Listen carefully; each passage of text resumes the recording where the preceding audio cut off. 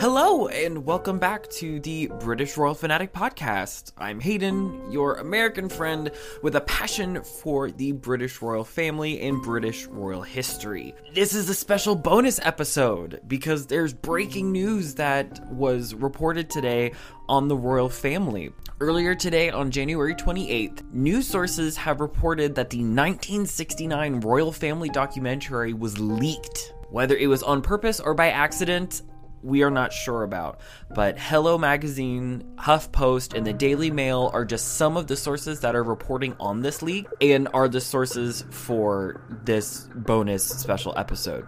The documentary has not seen the light of day since 1970 because it was officially pulled by the BBC and by the Queen herself.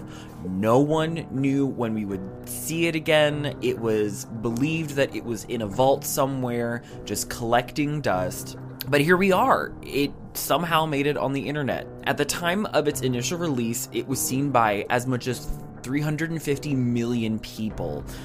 The documentary making and some general royal family feeling was depicted in season 3 of The Crown. It was in the middle of the season, and it was really spearheaded by Prince Philip in the show. Audiences could watch up to an hour-and-a-half long film in its entirety when it was first released. And we can credit all this to the YouTube account called Philip Strangeways. He or they, I don't know how they identify, but they uploaded the video on January 15th. The background photo of Strangeways' YouTube account referred to something called Her Majesty's Government Public Service Films, but it doesn't appear to be an actual organization, and it doesn't appear to be affiliated with the government or the crown at all. Seth B. Leonard, a writer and editor at European Royal History Journal, posted a tweet that alerted people to the video that quickly circulated on Twitter, and thus more news sources began to report on it. But this was short-lived, as the video was taken down today, and it was due to a copyright strike. It was taken down due to a copyright claim by the BBC.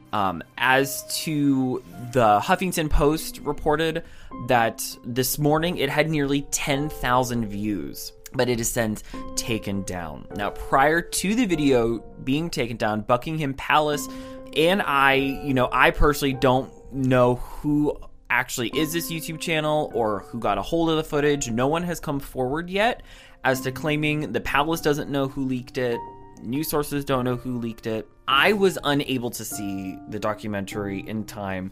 By the time I got the news alert that it had been leaked, it had already been taken down. But in some documentaries and in some interviews, they have been able to play vignettes and clips of it. There are a few clips that are actually on YouTube, and they're usually paired with an interview. Most notably, recently, Princess Anne, in a recent documentary that was done about her, talked about it, and she's gone on record saying that she didn't like it, it was unnecessary, it added extra attention that she didn't need, and she just didn't approve of it.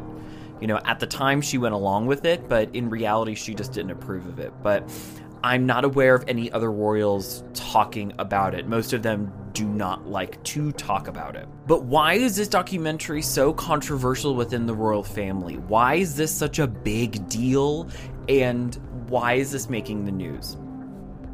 Well, back in the late 60s, it was proposed and was originally put together as a way to get ready for Prince Charles's investiture as the Prince of Wales in 1969.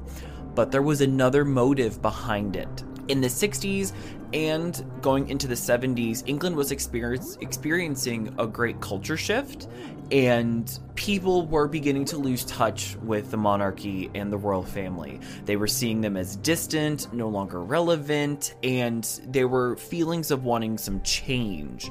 And of course, the royal family was scared, and they were approached by a man named William Heseltine, I believe is how it's pronounced.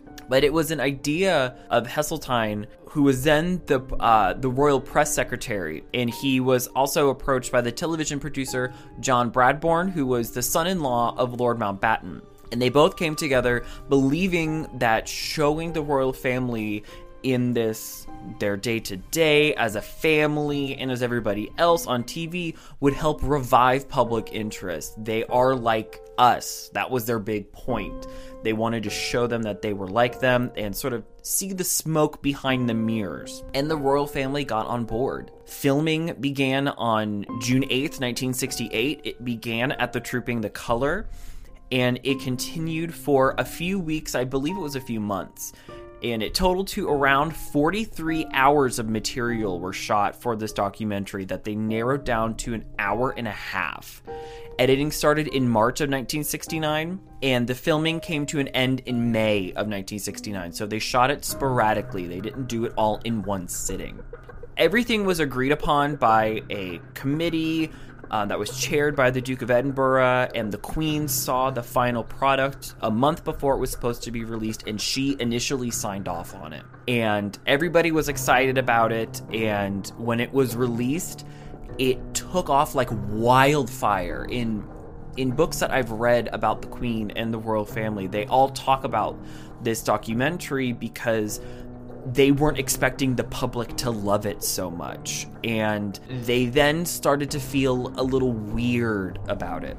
So when it was first released in 1969, everybody got to see the man behind the curtain, to use a Wizard of Oz reference. But they got to see the smoke behind the mirrors. They got to see them, riding horses, talking, having, little fun arguments at barbecues, in the private areas. You got to see private areas of these estates and castles, and you got to see them interact as a family.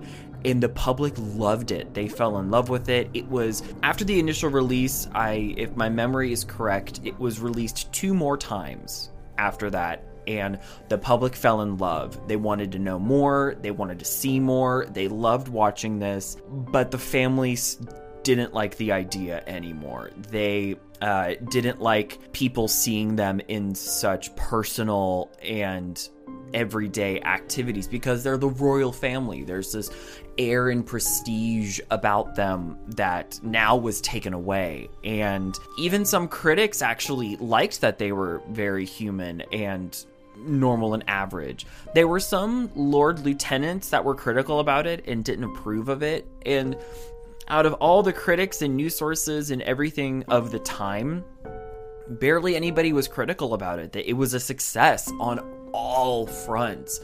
And while it achieved what they wanted it to do, which was revive interest and support and getting the public to interact with the royal family again and have support and faith in the monarchy, it showed a little too much. It humanized the royal family more than what they had thought. And there was a sense of buyer's remorse. They didn't particularly like it anymore. And the damage had already been done. They were seeing their private lives. And in some ways, I personally feel that it ignited what we now feel of wanting to know everything about them, wanting to feel like we're a part of them and that they're like us. We want to feel that. And in some ways we can trace it back to this. Now, some people warned the production team and those that were spearheading it that it would show too much, that it would go too far, but they went ahead and did it anyway. And in some ways they were right. It showed a little too much. And it not only it put these public figures on a different pedestal, and it gave them a little bit of celebrity. And many members that are still alive that were a part of it don't talk about it. They don't like to talk about it. And if my memory's right, the Queen hasn't talked about it since. After the last poll and the BBC came and said, hey, here are all the numbers, the story goes that she looked and said, pull it. No, pull it, take it off. And my understanding of it in the way that it's presented and talked about is it was somewhere deep in the royal collection. Somewhere was this roll of film that was this documentary, and that was that.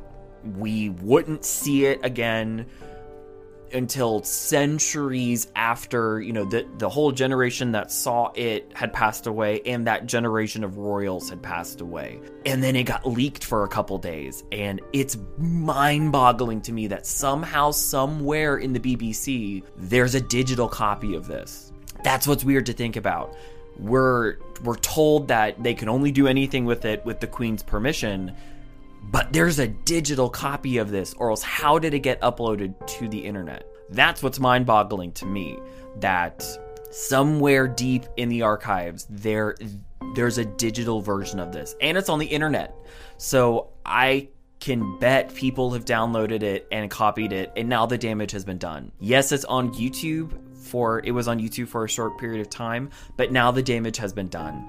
And I don't think the BBC will ever be able to get rid of it. It reminds me of an instance, different pop culture, but when the artist Beyonce performed at the Super Bowl a few years ago and people took unflattering pictures of her, you can still find them on the internet. Once it's on the internet, it's on there forever. So it'll be interesting if this resurfaces again. I don't know if it'll resurface again, but I can guarantee out of those 10,000 people that viewed it, there are probably a few that have downloaded it, and it's on someone's hard drive somewhere.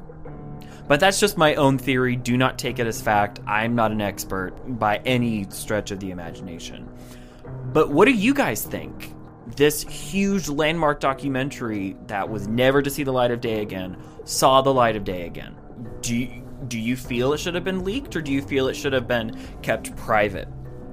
Let me know. Let me know on social media. I have a Twitter. The British Royal Fanatic Podcast has joined social media. You can find me on Twitter at fanatic_royal. That is the podcast. I post and upload there. I try to engage with you guys as best I can. But we will resume our regularly scheduled upload schedule of every Monday and Thursday, but this story was breaking and I needed to report on it. You can email me at britishroyalfanpod@gmail.com. Let me know how I'm doing. Let me know some of your opinions about this documentary leak. Anything about it at all. Let me know how I'm doing. Do you want more updates like this of things happening in real time? Any topics you want me to discuss? How I'm doing? You can listen to me and join this wonderful family on Anchor, Google Podcast, Apple Podcasts, and Spotify. Like, rate, review, subscribe, share, join the family. Everybody have a great rest of your day, and I will see you guys in the next one.